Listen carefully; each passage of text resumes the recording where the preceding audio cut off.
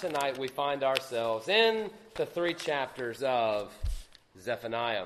While y'all are opening there, maybe thumbing past it multiple times, depending on how familiar you are with the minor prophets. Does anybody want to take a stab at Zephaniah? What's it about?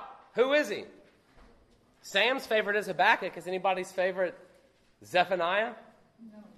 You know, fun fact, I've never, ever in my life heard someone say, my favorite book of the Bible is Zephaniah.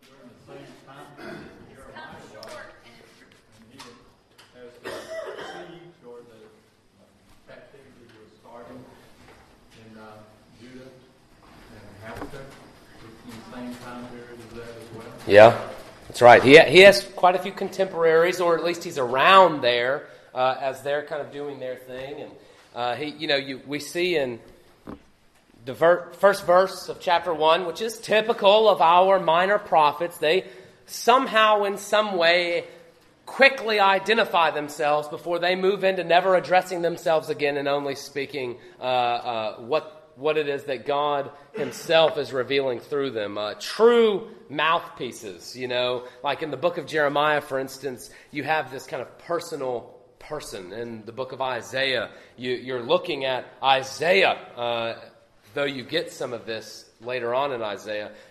But in the minor prophets especially, they're short and to the point. They don't have time to speak of themselves. God has a direct message for his people in that moment, and they are proclaiming such prophecy, boom, just like that. We would wonder kind of how many times he would do something like this, what wasn't recorded that he spoke, but this is what we have, and as was mentioned by Larry, Zephaniah finds himself in the reign of Josiah, which is that righteous king. If you recall the story, maybe you don't remember Josiah the name, but perhaps you remember the finding of the book of the law. It was lost, right? Nobody really knew what in the world was going on, so they didn't know how bad things had gotten. All of a sudden, somebody finds a first edition of Deuteronomy, and they say, whoa, this is crazy. They're reading through Deuteronomy, and they recognize, my goodness, what have we done, and what are we doing? And so this is kind of in the moment, in all likelihood, and this is because of Zephaniah's actual message that most commentators take this stance. In all likelihood, Zephaniah is proclaiming this prophecy before the reforms took place. We see that because of some of the direct judgment on Judah and Jerusalem, perhaps maybe working in tandem with the finding of the law to convict the people's hearts. What else about Zephaniah? It can be sometimes unpopular for the first chapter, but chapter 3 has this one little verse in it. He is mighty to save. I don't know if any of y'all are familiar with kind of, I almost said New Age, but it's not New Age, kind of more modern evangelical music. There's this song, He is Mighty to Save, that has vast popularity. It's just a hugely popular song. Almost everyone from my generation particularly would be able to kind of hum along to the tune as they're singing this. But in all likelihood, most of them would not maybe say that comes from Zephaniah. They wouldn't think that. And to be honest with you, when we read chapter 1 tonight, we wouldn't think that either. That a man proclaiming such judgment, the Lord casting such judgment through this prophet in chapter 1 could be the same God who speaks such salvation in chapter 3. But we see this in the minor prophets. We'll see it tonight. It's something that I hope we're beginning to become familiar with. God's absolute righteousness in one hand, his character being revealed to the point where we can't but look away. We must look away because of our own sinfulness, because we recognize we're guilty. And then in the same breath, in the other hand, another facet of his character is revealed, that of ultimate mercy and patience, that of salvation. This ultimate righteousness and ultimate salvation begins to play out in almost every single one of the minor prophets. Zephaniah no less. Perhaps Zephaniah most intensely because of what we're going to be covering what he covers, the day of the Lord. And so, kind of thinking through these things, let's pray, and then we'll look to see what Zephaniah has for us. Heavenly Father, Lord, please bless us with the message of Zephaniah. Indeed, the message of the gospel of Jesus Christ. Lord, we know that Jesus himself spoke to the disciples, to the apostles, and said, "These things were written about me," speaking of all of that which had been revealed by the Holy Spirit, carrying along those men of old in the Old Testament. And so, Lord, help us tonight to look to Zephaniah, these 3 chapters, some of which are very intense, and help us to see the good news. Please, Father, in Jesus' name, amen. Okay, Zephaniah, here's what you need to remember as you open up Zephaniah. Hopefully, maybe one day, doesn't have to be tonight or tomorrow or the next day, but maybe when you're going through your yearly reading plan or you come to a study of the minor prophets or something like that, here are some things to remember that might help you as you look into Zephaniah. Remember the big picture of judgment and salvation, that is the cosmic picture of judgment and salvation. And then likewise, remember the smaller picture of judgment and salvation. That is the personal. That is what's happening right now in the temporal, in time. What is happening now? And remember that those things reveal a righteous and a merciful God. Now, we can actually see these 2 remember points, the cosmic and the personal, and how they reveal our God. We actually see it in the very first chapter, in the very first moments, just by way of structure to help you see these 3 chapters. Chapter 1, super duper intense, all right? All throughout the book of Zephaniah is a theme. The theme is the day of the Lord. We always say, "Come, Lord, come, Maranatha." You see that in Revelation. Other people say that. We should have it on our lips. This shouldn't give us pause, but it should give us a bit more weight when we say, "Come, Lord, come." The day of the Lord is incredibly intense. It should, in some sense, bring us to our knees in righteous fear. For those of us who confess Jesus Christ, we have the full picture. We recognize we need not fear God in a scared sense, but my goodness, we should fear him in great reverence and awe. And this reveals that as we look to see just what the day of the Lord is bringing. It's a major theme in Zephaniah. It's more so here than anywhere else, especially in the prophets. This is where we see the day of the Lord being lifted up, as it were. But that has a cosmic sense and a temporal sense, a personal sense, and we'll get to that. But let's look at chapter 1 as an example to see this cosmic and personal at the same time. Here's chapter 1, verses 2 and 3. Speaking of the day of the Lord, "I will utterly sweep everything from the face of the earth, declares the Lord. I will sweep away man and beast. I will sweep away the birds of the heavens and the fish of the sea and the rubble with the wicked. I will cut off mankind from the face of the earth, declares the Lord." It's cosmic. Who's righteous before the Lord? No one is righteous. No, not one. This is that truth playing itself out. God is saying, I'm about to destroy everything. Nothing can stand before me. That's what God's saying. That's cosmic, right? He's speaking not hyperbolic. It's not like me where I was, I'm the maddest I've ever been in my life. Am I though? We can sometimes be a bit, facetious. We can be hyperbolic, but the Lord's not speaking hyperbolically here. The Lord is speaking truth because God is truth.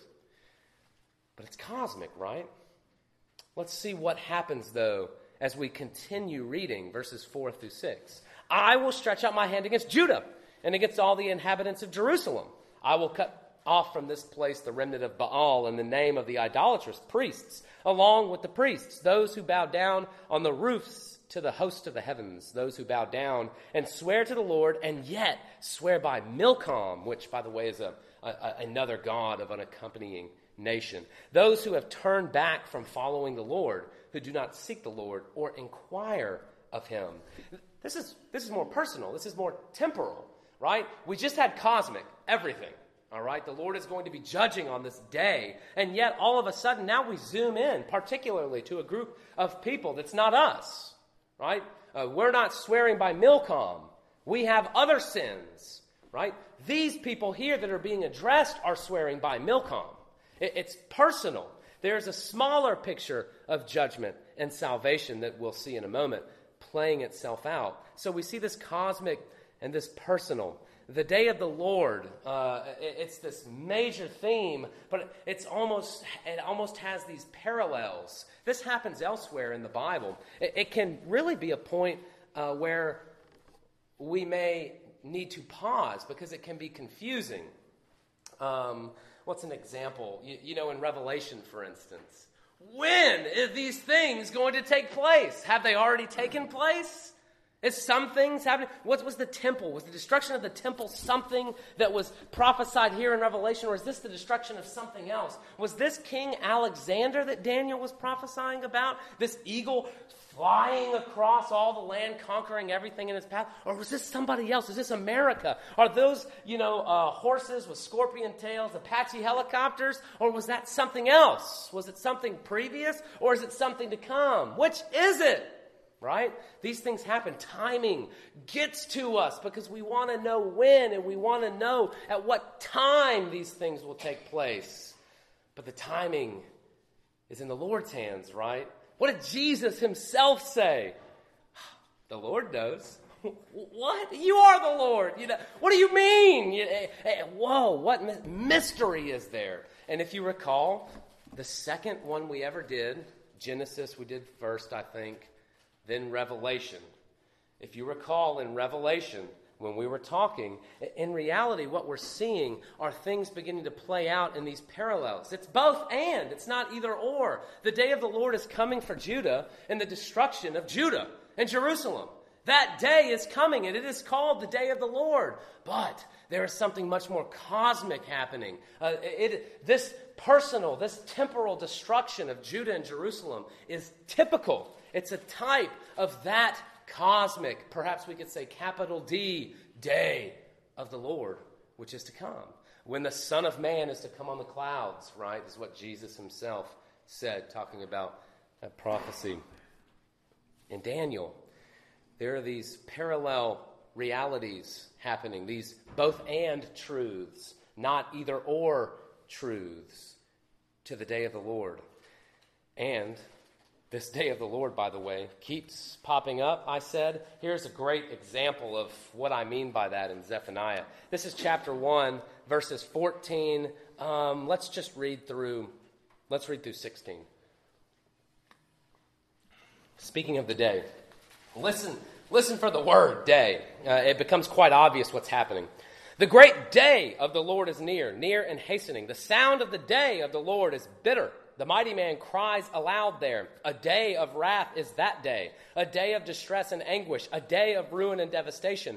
A day of darkness and gloom. A day of clouds and thick darkness. A day of trumpet blast and battle cry against the fortified cities and against the lofty battlements. Let's keep going, 17 and 18. I will bring distress on mankind so that they shall walk like the blind, because they have sinned against the Lord. Their blood shall be poured out like dust, their flesh like dung. Neither their silver nor their gold shall be able to deliver them on the day of the wrath of the Lord. In the fire of his jealousy all the earth shall be consumed.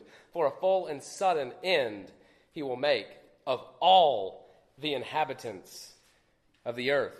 There's a finality to it. There's an intensity to it. What's he talking about? Is he talking about Judah? Jerusalem? Is he talking about Assyria? What's he talking about? Do you think so?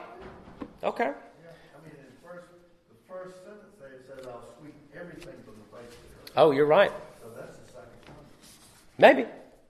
It's also the destruction of Jerusalem and Judah. Yeah, but that's not everything. That's just. You're right.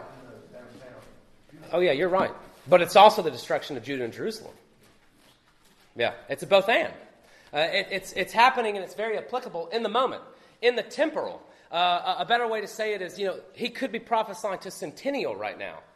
Not that we're I hope, making false prayers unto the Lord and really praying to another God or something like that. But, we could very easily find ourselves in a moment where we are being temporarily judged before the Lord.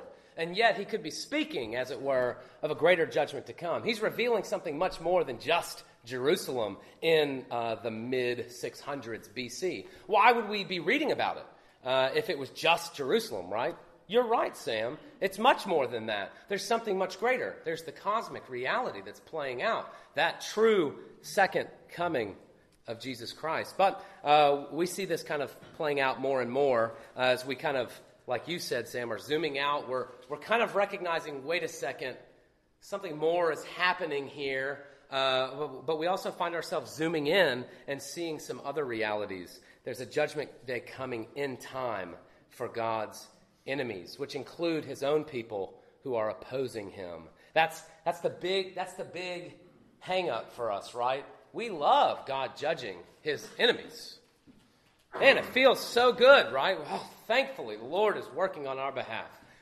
When in reality, the hang up comes when the judgment is then turned on us. It's like I was preaching on this last Sunday. We always love to look at that speck in our brother's eyes and forget that big old log hanging out of our own, and then we realize it when the light's turned on to us and we think, oh no, what have I done? Or that's what I hope our response would be. I hope that it wouldn't be a further opposition unto the Lord, a turning away, even as the Lord turns away. So we see this in chapter 2 through chapter 3, verse 8-ish. This reality that this cosmic day of the Lord is happening, but there's real temporal, real end-time application for his people. And a couple key words begin to show themselves. Remnant, for instance. Are y'all familiar with the remnant terminology of the Old Testament? Y'all know what I'm talking about? God has a people, right? His people that he has identified with.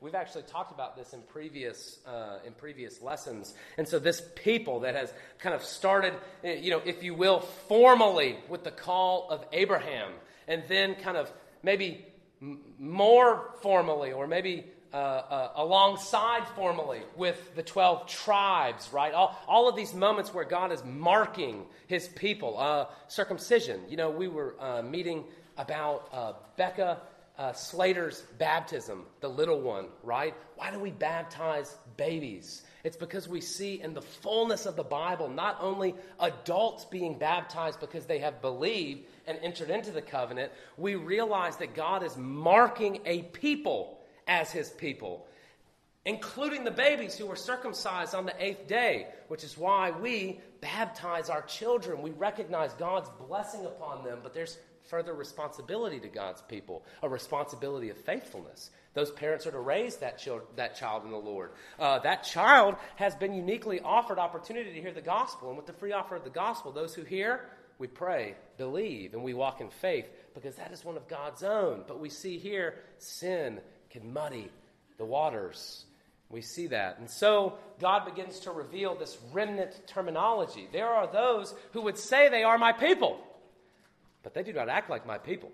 This coming Sunday, I'll be preaching, finishing out Jesus' Sermon on the Plain, which is like Sermon on the Mount. What does he say? There are many who say, Lord, Lord. And I will say to them, I never knew you. There are people who act like they believe. This is a big deal in the South, right? We have a lot of people who just come to church, maybe not at Centennial as much, but we have a lot of people in the South as a culture who go to church as a culture thing. If you're unaware of it, I'm glad, and I'm also sad that I've got to be the one to tell you that there are people who just don't care. They just come because it's what you do.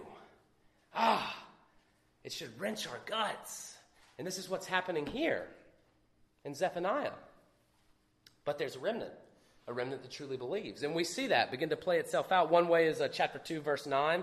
The remnant's addressed directly. Therefore, as I live, declares the Lord of hosts, the God of Israel, Moab shall become like Sodom. The Ammonites, these are all enemies of Judah, by the way. The Ammonites like Gomorrah, a land possessed by nettles and salt pits and a waste forever. Here it comes. The remnant of my people shall plunder them, and the survivors of my nation shall possess them. There it is, Sam. We got chapter 1 where you see this utter devastation. Everything's being destroyed. Not here. only God's enemies. There's a remnant that's preserved. How can that be? How can chapter 1 and chapter 2 jive?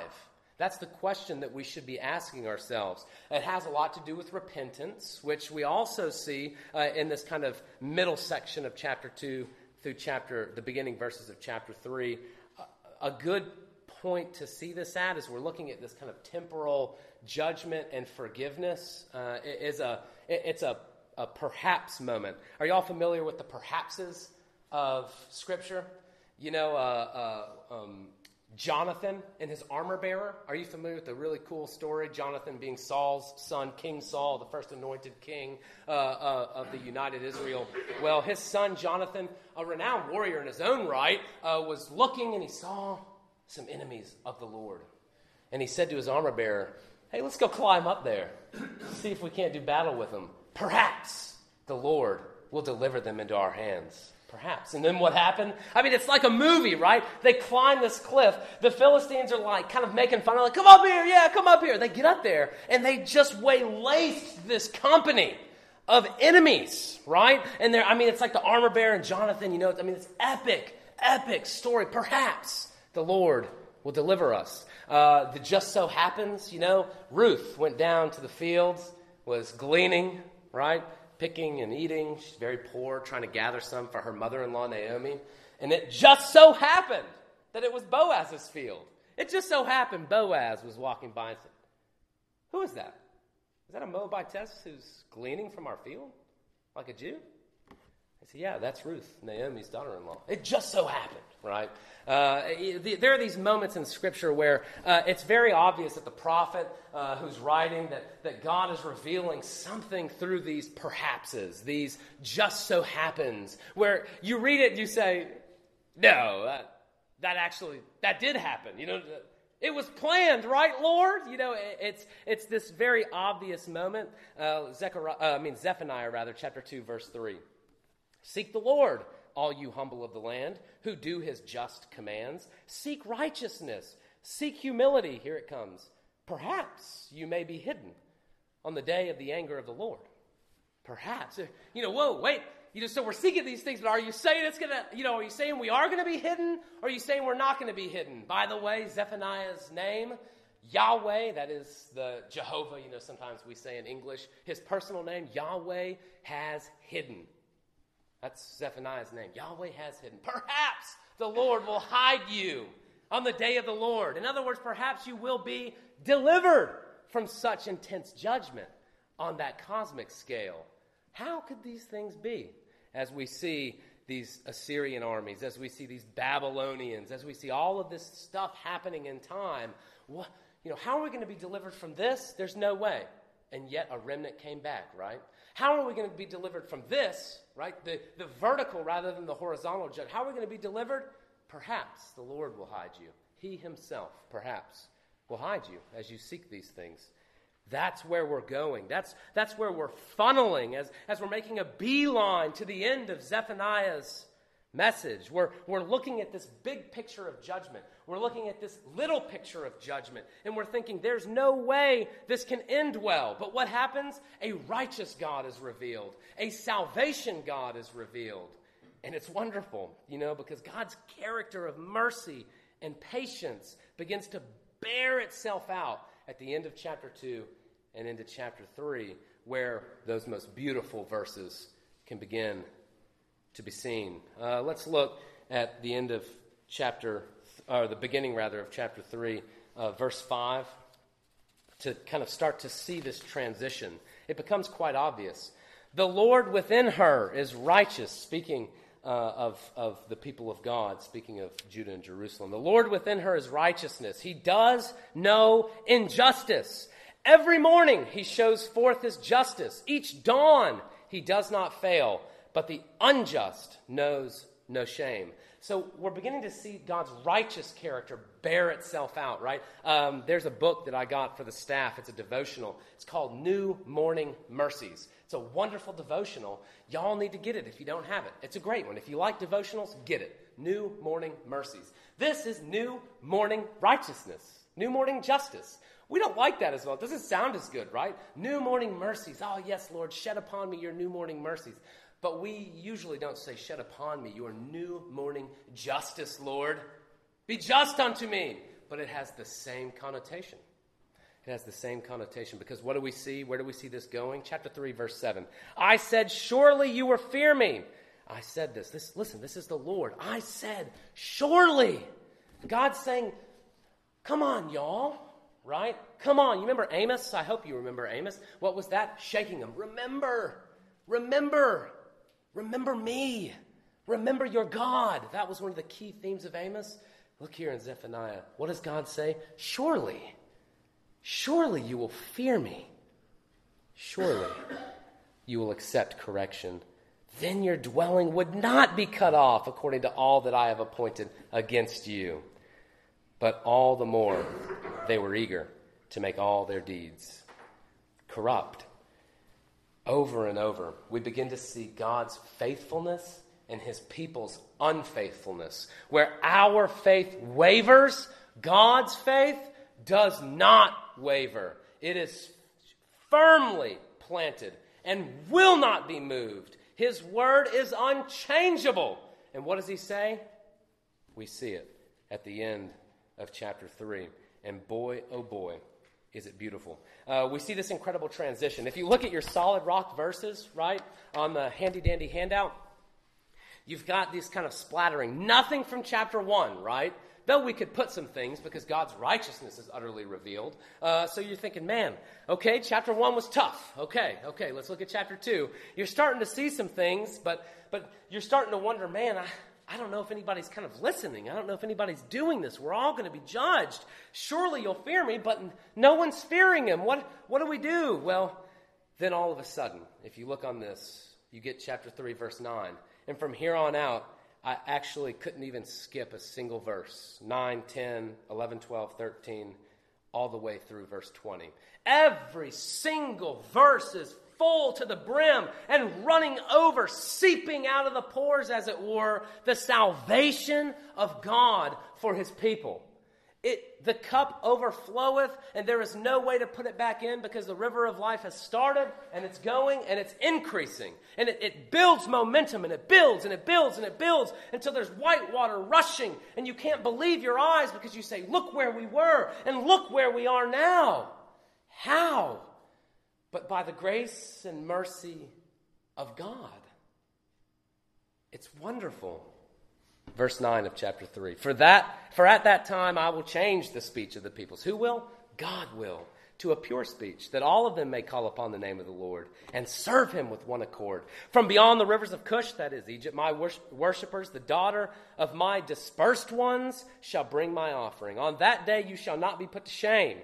Because of that day. Remember, that's that same day that he was going to wipe everything out. On that day you shall not be put to shame because of the deeds by which you have rebelled against me. For then I will remove from your midst your proudly exultant ones. And you shall no longer be haughty in my holy mountain, but I will leave in your midst a people humble and lowly. They shall seek refuge in the name of the Lord. Those who are left in Israel, they shall do no injustice, and they shall speak no lies, nor shall there be found in their mouth a deceitful tongue, for they shall graze and lie down, and none shall make them afraid.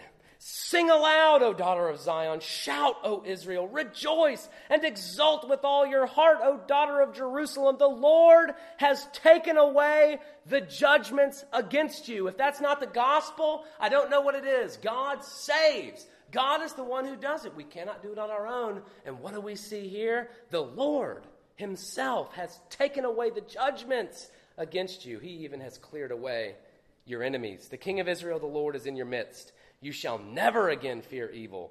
What do we say in our Lord's Prayer every Sunday? Deliver us, O Lord, from evil. Right? We pray that. I hope we pray it for real, because evil is real. What do we see here? You shall never again fear evil. There'd be no need to pray against it. It's not there. On that day it shall be said to Jerusalem, fear not, O Zion. Let not your hands grow weak. The Lord your God is in your midst, a mighty one who will save. He will rejoice over you with gladness. He will quiet you by his love. He will exult over you with loud singing. I will gather those. Listen to the I wills from 18, 19, and 20. We've seen this before. and the prophets. God, he just gets on this run. And he just keeps going with this wonderful and most beautiful list. Just let the I wills sink in for a moment. I will gather those of you who mourn for the festival so that you will no longer suffer reproach. Behold, at that time I will deal with all your oppressors, and I will save the lame and gather the outcast. I will change their shame into praise and renown in all the earth. At that time I will bring you in, and at that time when I gather you together, for I will make you renowned and praised among all the peoples of the earth, when I restore your fortunes before your very eyes, says the Lord. That's the last verse. I will restore your fortunes. What? We started with the Lord wiping everything out. And we ended with the Lord restoring all fortune for those who are believing in him. What mercy and grace. Because it can't happen any other way. You know, we can't get, this is the point. This is the remembers. This is the theme. God is preparing his people for a climactic day of judgment and salvation. Look at the remembers. There's this cosmic judgment and salvation. There's this personal or temporal judgment and salvation. And all of it is revealing a righteous and a merciful God. You don't get God just piecemeal. You can't pick and choose God. God is God. But what do you see? You see an ultimately righteous God, one who no one can stand in the presence of, who by his very grace and mercy allows you to stand in his presence through the sacrifice of his own son. It's incredible, and it's all here. We don't see Jesus' name particularly, but this cannot happen except by Jesus. Who is Jesus? Jesus is God. What does he say? God will remove all your judgments. What does Jesus do?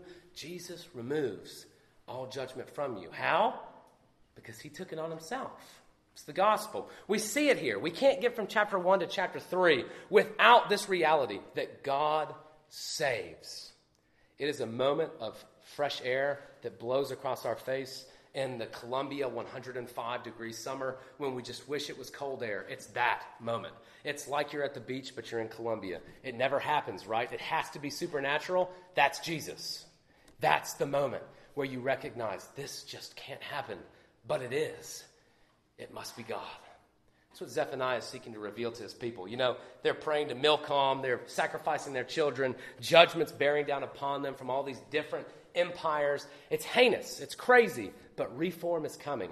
Not enough. They'll be sent to Babylon. We'll see all of this. They're going to come back. But in all of it, God is there. And God is saying, I will destroy everything except for my people. And I will save my people. Righteousness, mercy, God.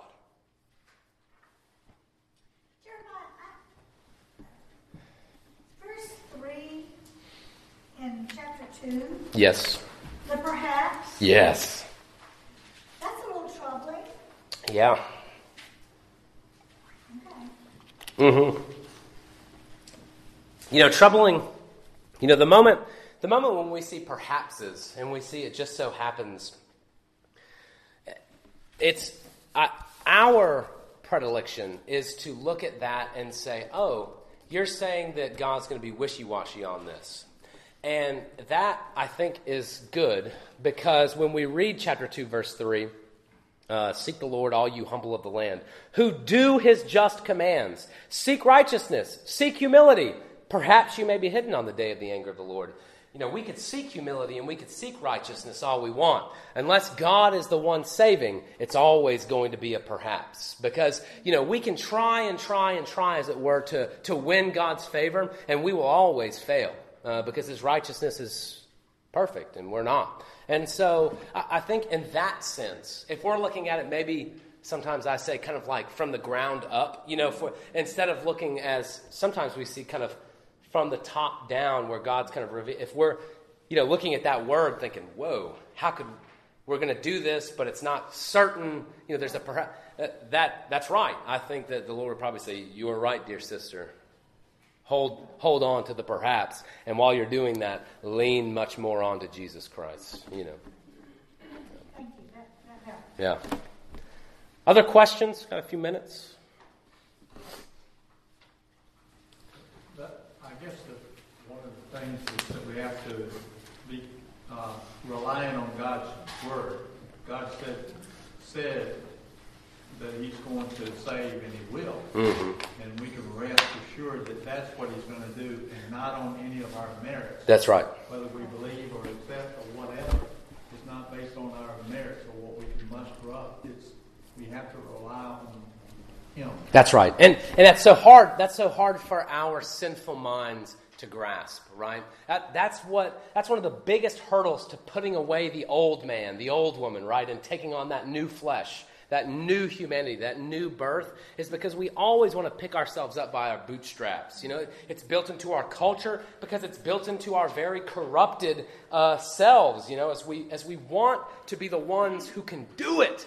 If only we could just try harder, you know, we can do this, but we can't. And so we see God giving us His word. I will save you.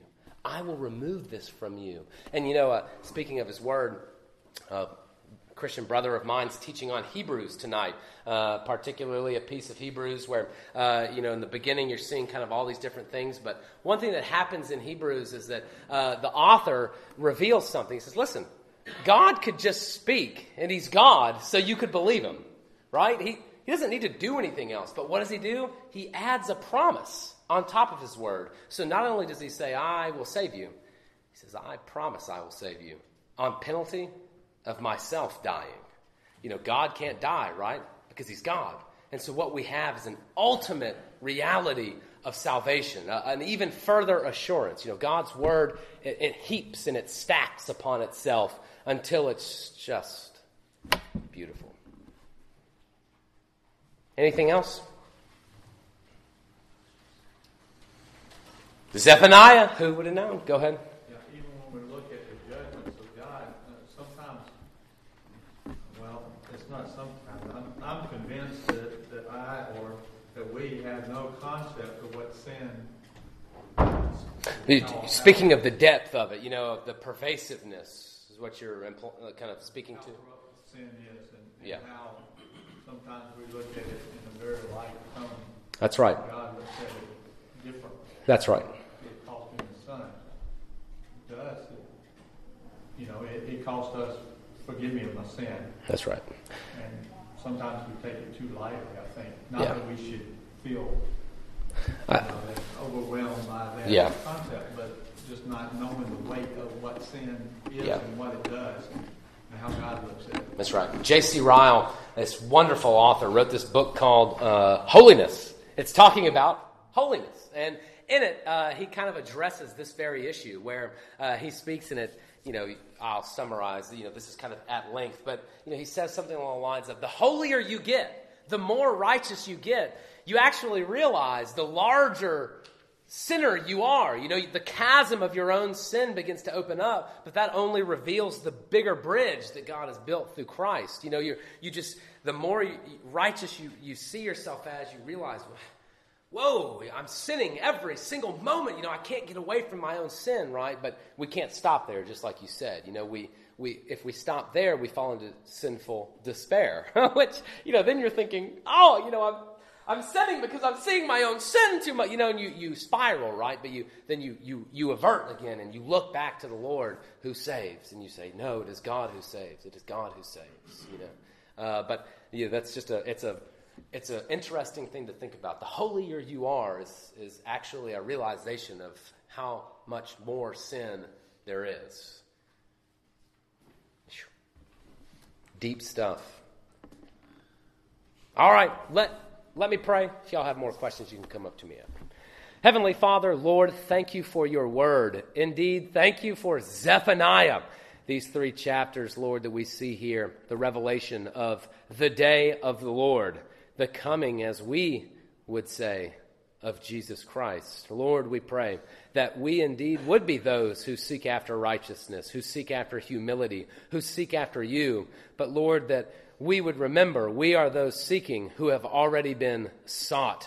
Lord, you have come after us. You have saved us. You have removed from us all sin through your Son, Jesus Christ. And Lord, we praise you for it. We praise you tonight. We praise you tomorrow. We will, Lord willing, praise you this coming Sunday. May it be so. In Jesus' name, amen.